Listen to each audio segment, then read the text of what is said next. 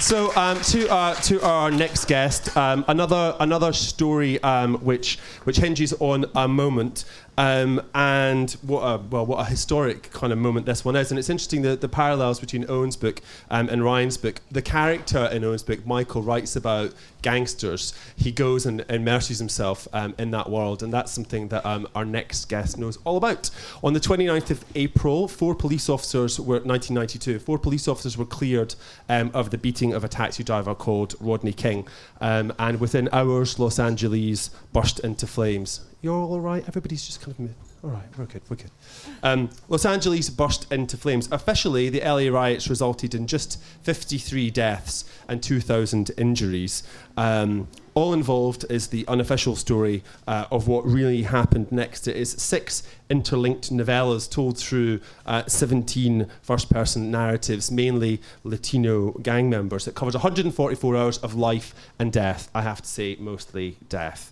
It starts incredibly violently and ends incredibly violently, but what makes it more than kind of violence, more than that sort of porn, is the relationships between the people in the books, the alternative kinds of families that people have, the incredible passion, the loyalty that they have for one another, and the way that they make a home for themselves.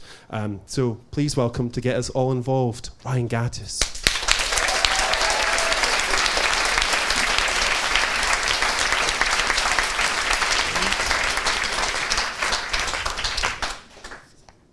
Damien gave you some of the facts, but I think I should just give you the rest.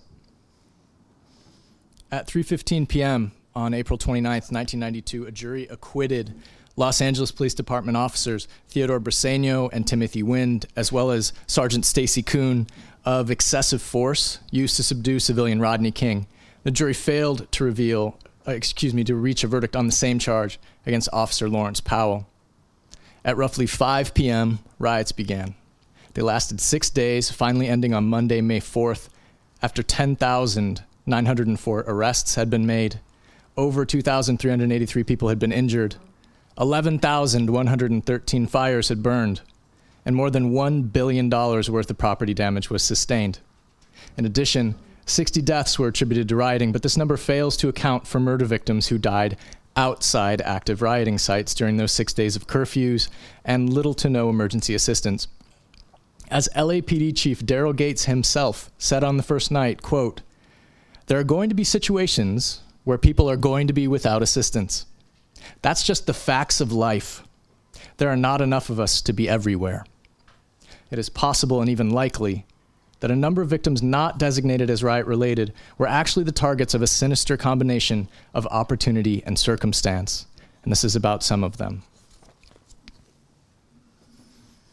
This is Ernesto Vera's story, April 29th, 1992 at 8:14 p.m. I'm in Linwood, South Central, somewhere off Atlantic and Olanda, putting tinfoil over trays of uneaten beans at some little kid's birthday party, when I get told to go home early and probably not come back to work tomorrow. Maybe not for a week even. My boss is worried what's happening up the 110 will come down here. He doesn't say trouble or riots or nothing. He just says that thing north of here. But he means where people are burning stuff and breaking out storefronts and getting beat down. I think about arguing because I need the money, but it wouldn't get me anywhere, so I don't waste my breath. I pack the beans away in the truck's fridge, I grab my coat, and I leave.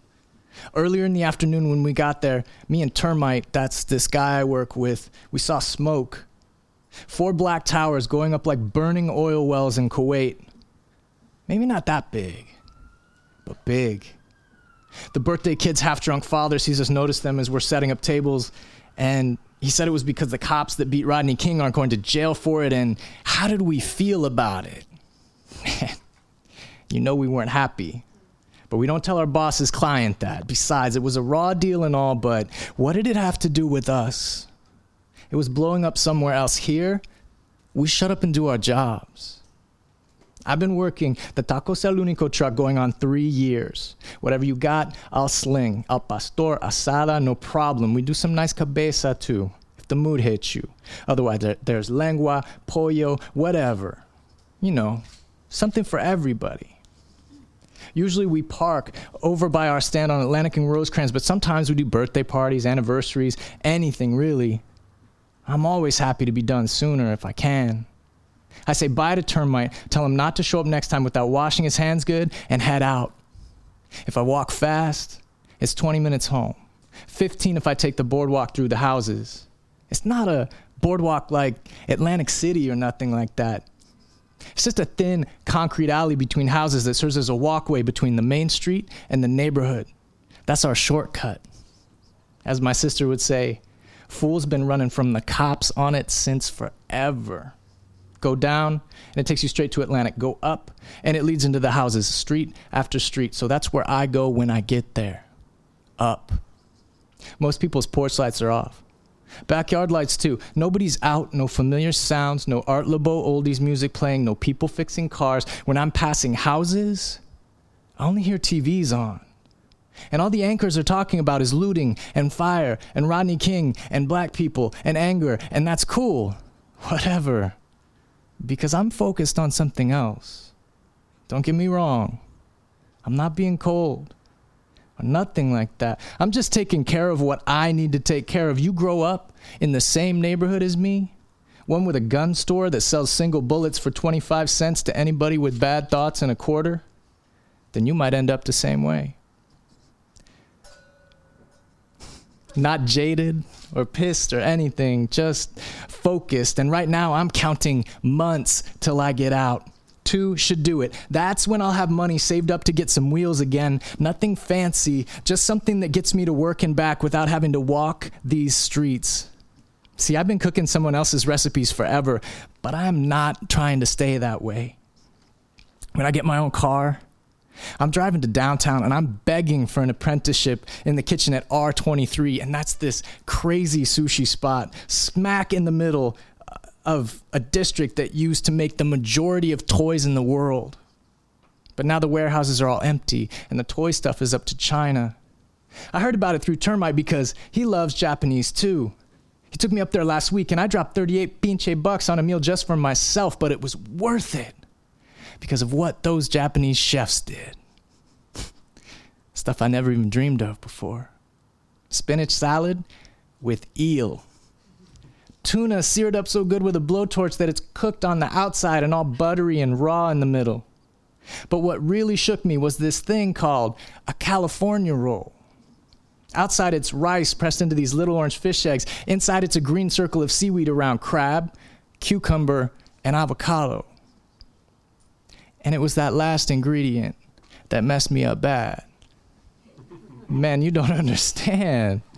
I'll do anything to learn from these chefs. I'll wash dishes, sweep floors, clean bathrooms. I'll stay late every night. I don't care. I just want to be near good Japanese food because in the time it took me to order that roll just for its name, to stare at it and decide I didn't want it because I'm sick of avocado, only for Termite to call me out, and by then I just had to shrug and take a bite, but when it hit my tongue, something sparked inside me. My whole brain just lit up and I saw possibilities where I'd never seen any before. All because some chefs took something I was so bored with, something I see every day, and turned it into something else. Cut, scoop, mash enough avocados and you'll know. You'll get an ache in your bones quick. The kind that only comes from your hands memorizing movements by doing them over and over till you do it in your dreams sometimes. Make guacamole every day but Sunday for 4 years. See if you don't get sick of those slimy green suckers too. Something smacks the fence by my head and I jump back with my hands up and ready. I laugh when I see it's just a fat orange cat because, damn, that got my heart going. I keep moving though. Linwood's no place to be caught standing still, not if you're smart. Downtown is different. It's a better world up there, at least it could be for me, and there's so many things I want to know. So many questions I want to ask those chefs, like, how does place affect food anyway? I may not know much, but I'm pretty sure they don't have avocados in Japan. Our roots in this city are in Mexican food because California used to be Mexico. California's even got a little Baja beard that still is Mexico, even though the land north of it is something else now. Like me, kind of. My parents are from Mexico. I was born there. I was carried to LA. My little sister and brother were born here because of them. We're Americans now. See, this is what my walks home are for. Kicking questions around in my head, dreaming, thinking. I get lost in it sometimes. As I'm turning the corner onto my street, I'm back to wondering what the hell a Japanese chef was thinking before inventing the California roll. And my mind's ticking over how even avocado can become something new and beautiful when put in different circumstances. And that's when a car with a grumbling engine comes up behind me. I don't think much of it. Not really. I move to the side, but it brakes next to me, so I move all the way over, right? Like, no problem. He'll just go by when he sees I'm not involved. No cholo uniform, no tattoos, nothing. I'm clean. But the car keeps up with my pace, inching forward, and when the driver's side window rolls down, Motown-style fast piano pours out. Around here, everybody knows KRLA. 11:10 a.m. on the radio dial. People love their oldies around here. The opening bit of Run, Run, Run by the Supremes is going. I recognize the sax and the piano. Hey, the driver says to me over the music. You know that homeboy, Lo Mosco? The second I hear my little brother's street name in this stranger's mouth, I start booking it back the way I came. With every step, it feels like my stomach's trying to claw its way out of my body. It knows this is some serious fucking trouble. I hear the driver laugh as he throws the car into reverse and slams on the gas. The car passes me easy. It barrels to a stop, and that's when two guys get out of the front and one jumps out of the bed in the back. Three guys, all dressed up in black. My adrenaline is all the way up now. I must be more alert than I've ever been in my life, and I know if I make it out of this, I need to remember as much as possible, so I turn my head and look while I'm running and try to memorize everything. It's a Ford, this car, dark blue. I think it's a Ranchero. It has a taillight out, left side. I can't make the plate number because I'm turning my head as I take the corner back onto the boardwalk, and I'm braking between houses, trying to bust out onto the next street, hop a fence, and disappear into somebody's yard. But they're on me too fast. All three of them. They haven't worked 10 hours over a grill serving tacos to a bunch of damn kids and drunks. They're not tired. They're strong. I hear them coming up behind me as blood thumps up in my ears, and I know I'm as good as caught, man. I get one cold second to gulp air and brace myself before they swoop in, kick me off my feet, and smash me in the jaw with something hard as I fall. After that, shit goes black for I don't know how long. I've been hit in the mouth before, but never like that. I come to as they're dragging me back to the car, and it feels like my face is going to fall apart in two pieces. Around the ringing in my ears, I hear my boot heels slide grinding over the asphalt, and I figure I couldn't have been out more than a few seconds. Don't do this. I hear myself say the words. It surprises me how calm they are, considering my heart is going 1,000,000 beats per minute. Please. I didn't do anything to you. I have money, whatever you want. They respond, these three, but not with words. Rough hands jerk me up to my feet, out of the boardwalk, and into the back alley, with garages on both sides, but they're just setting me up. Quick, weak punches hit me in the kidneys, my stomach, my ribs too. I get it from all angles. They don't feel hard, but they steal my breath away, and at first, I don't understand. But then I see the blood. And I stare at it on my shirt, and as I'm wondering why I didn't feel the stabs, a bat hits me. I see a flash of black a second before it lands and flinch away. The heavy part only gets me in the shoulder, but I go from being upright and looking at my shirt to flat on my back and staring at the night sky. Damn. Yeah, one of them screams in my face. Yeah, motherfucker! I crumple up into a ball, my jaw feeling like somebody's frying it up in a pan. I bring my hands up and protect my face, but it doesn't help. The bat comes down again and again. I catch one in the neck, and my whole body goes numb. A different voice says, tie that shit off while he's flat like that. I can't hardly breathe. Another voice, maybe it's the first voice, joins in. Yeah, do it if you so big, Joker. One's named Joker. I need to remember that, I think. This is important information, Joker. The word sticks in my brain and I turn it over. I don't know any jokers except for comic books, and it doesn't make any kind of sense why they're after me and not my brother if he did some stupid shit again. Please, I say when my breath comes back, as if a plea worked on these monsters in their whole lives. But they're too busy yanking my ankles away from me. I'm so numb I can't even tell which one. Beneath me, my legs just get tight. There it is, one of them says. As I open my eyes, I think, there what is? All around, I see a neighborhood I recognize for a second. I think I'm safe when I hear them walk away, and I see the brake lights of their car turn the garages around me red, and relief sinks into me. They're leaving, I think. They're leaving. That's when I see a little boy, maybe 12 years old, hiding in the boardwalk. His face goes red in the brake lights, and I see, yeah, he's looking at me. His eyes are all big, though. His look messes with me so much that I follow his gaze down my body to my feet, and I almost throw up when I see both my ankles tied to the back of the car with heavy wire. I pull hard, but the wire doesn't loosen. It just cuts into my skin. I kick out with all the strength I got, but nothing happens. Nothing shifts. I struggle to get my fingers down to it to push it off somehow, but then the car's engine goes. And I get smashed flat and dragged, the speed sending my skull skidding over the asphalt. Air rushes over me, and every bit of skin on my back feels like it's going up in flames when the car smacks its brakes hard. Momentum throws me forward. 10 feet, 20. I must bounce because I go airborne before something hard and cold like metal smashes me in the face, and this time, I feel my cheek break.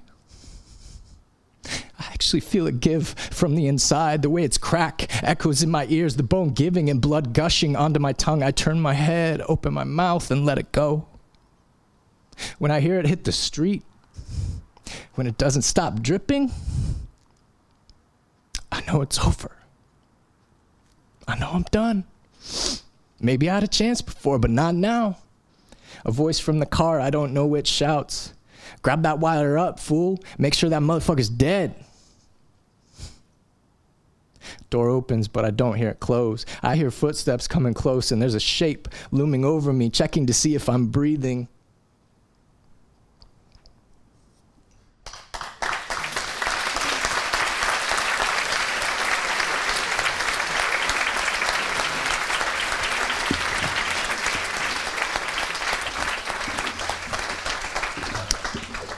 I actually think I held my breath for the entire time that you were doing that.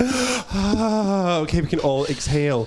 I did say this, it started with an act of horrendous violence, and it does not end well for that character, no. For Ernesto. Now, one of the particular cruelties of what happens to him is that he is, insofar as anybody is, in this situation, innocent. He is not all involved. And I want to talk about the title and what it means, literally, and on various other levels. Sure. He is not a part of a gang, which, the way I understood it, the way it was told to me, it's almost like a shorthand. It's a phrase people use almost to keep each other safe in LA. You say, "Hey, what's up with that guy?" "Oh, he's all involved," which means so many things.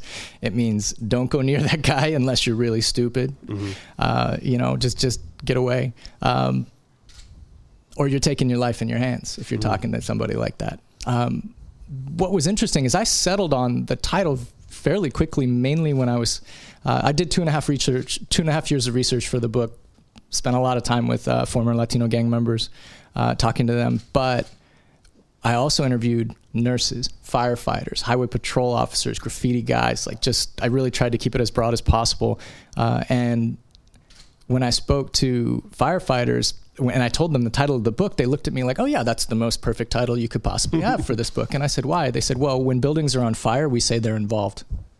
Really? And when there are 11,000 fires, over 11,000, to say that the city is all involved it made a lot of sense for the firefighters. Yeah. And there's also some sense in which even the people who are watching it at home are involved. Absolutely. They're implicated. Absolutely. Because LA is a city that historically riots. I mean, and the characters put it into context from the 1940s, through to Watts and Rodney King. Yeah.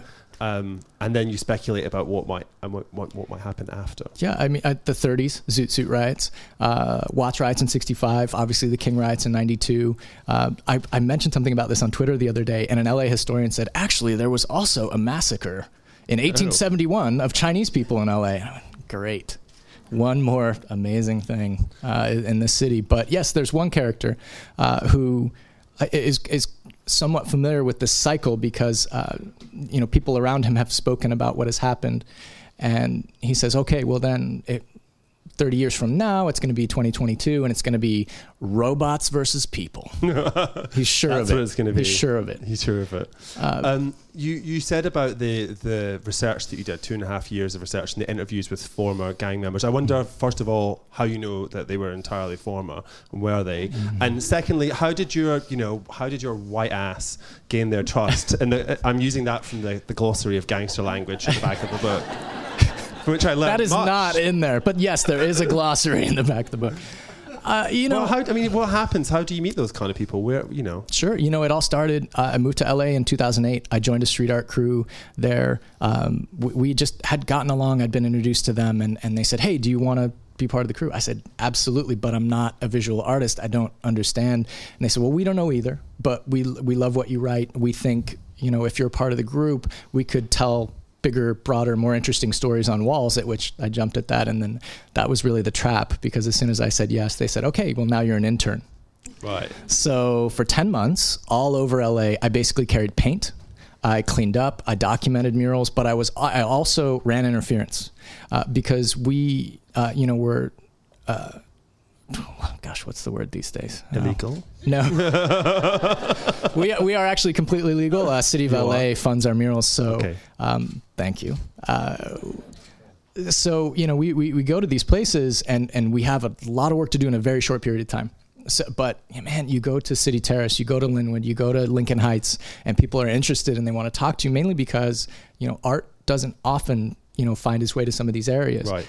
Which also had kind of the dual wonderful, at least for me, the benefit of showing me parts of LA I never even knew existed. And as I kind of ran interference and kept people away from the artists, and I talked to them about anything and everything, there were definitely a subset of folks that I just got along with really well. And it was later that I found out they were former gang members. I mean, nobody will just tell you that right off the bat. As far as how, this is the second part of your question, honestly, I think by the time I didn't know I was writing this book at first. But you were writing another book. Oh, but that went down in flames. It took a long time to go down in flames because it's 10 years since your last one. Yes. Well, eight years of slow slide, perhaps. Slow burn. Yeah, very slow burn, and then tremendous explosion. I'd been writing a book. I got completely lost in the research. It wasn't very good, and it was really, really long. It was at one point it was over 200,000 words. Jesus. And I don't know how my agent even bothered to read it. To be honest with you, she is amazing. Yeah, no. But it got to the point where I had to give up, and that was extremely difficult for me. I had a bit of a breakdown, and it was actually my grandmother. I was in Kansas at the time. My grandmother was I think 90 years old. She's lived all over the world, and I'd gotten to this point where I would just psych myself up, like, it's okay, it's going to work. It's going to, if I just work hard, everything will be great. And she took one look at me and she said, "Well, how are you doing?" And I gave her the spiel, and she said, "No, you're not." Right. And it just, something broke inside of me. And it was after that I moved to LA, and I honestly thought my career's over. I'm not going to write again. I'm not going to write anymore. I had plenty of, wonderful work colleagues who told me that my career was over as well. Generous writers. Well, no, the good news is I think that actually made me angry, and that made me get back to writing perhaps a bit more quickly. But one of the things that was really useful to share once it became a project, once I was talking to these former gang members, is I would sit down with them and I would just simply say, "Look, I don't want to know your stories. I don't want to know what you've done. I can't know what you've done. But I want to know, how did it smell? 11,000 fires in a city. What did it smell like? What were you hopeful for? What did you dream about? What did you want? And in some cases, why were you out on the streets?" And one guy in particular told me, he said, "Why was I out on the streets? Why do you want to know?" I said, "I'm just curious if you could tell me." He said, well, I hadn't eaten in a day and a half. All the restaurants were open and all the food was free. Wow. Did they really not tell you there, I imagine I was thinking about Owen as this idea of you as some kind of, confessor or a place where they could tell you stuff knowing that you're not going to take it if you just didn't want to know. My wife is a lawyer. And she said, look, you just plausible be smart, don't, yeah, she used to work in the DA's office. Like, don't listen to anything. But the good news is this, I think, initially it was almost a barometer of who really wanted to be big in their imagination and who was actually big. Because after a while, it was almost as if I got passed up a totem pole of sorts, and I was speaking to a guy that the second I walked into this room, he said, "You're never going to know what I did, ever." Were you scared and that's what I when want. you met these people? When I met him, yes, absolutely. But I think one of the things that I always, I wanted to make clear to these folks is that, I'm a survivor of violence. When I was 17 years old, I was hit in the face so hard it tore my nose out. I had 2 facial reconstructive surgeries. It took almost a year before I could properly smell and taste again. And oddly enough, I think, because a lot of the folks I was sitting down with, I could see scars on arms, on necks or skulls or, anywhere. And so I knew at some point I need to share the story about what I've been through. And I think it helped tremendously because people stopped seeing me as, this interloper and started seeing me more as someone who just genuinely wanted to understand and genuinely wanted to write it as truthfully as I possibly could. And because I know violence from the inside out, that's really what goes right into the book. I wonder what some of the people that you've spoken to think of it. Have they read it? Because at the end you say, thank you to the people that you've interviewed, and obviously, they want to remain anonymous. But do you still have relationships with any of them? And have they told you what they think? I do. I probably about 90% of the folks I spoke to for this book, I stay in touch with, and a few of them I stay in regular touch with. Right. I think one of the most interesting things I ever heard from somebody. After he read the section that I just read to you, he said, "Oh, that was tough for me." I said, "Why was it tough for you?" He said, "It felt like being stabbed again." God.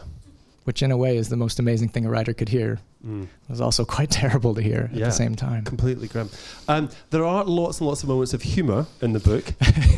You'll be pleased to hear. There are actually. There's many. There are hilarious stabbings and fire bombings, and it's just one laugh right after another. You're not helping. But what I love is the kind of the little conversations that happen between people, and they're sort of they feel very acutely observed. Like when they're all in the casino and somebody's reading, and they're talking about the book that he's reading, and it's not all these sort of set pieces. It's just people kind of getting along, and I think that's one of the interesting things, about the city and about the book is that all these communities coexist, but they don't interact. They interact within themselves very intensely. They know everything about one another. What school they went to, what they did, who they made out.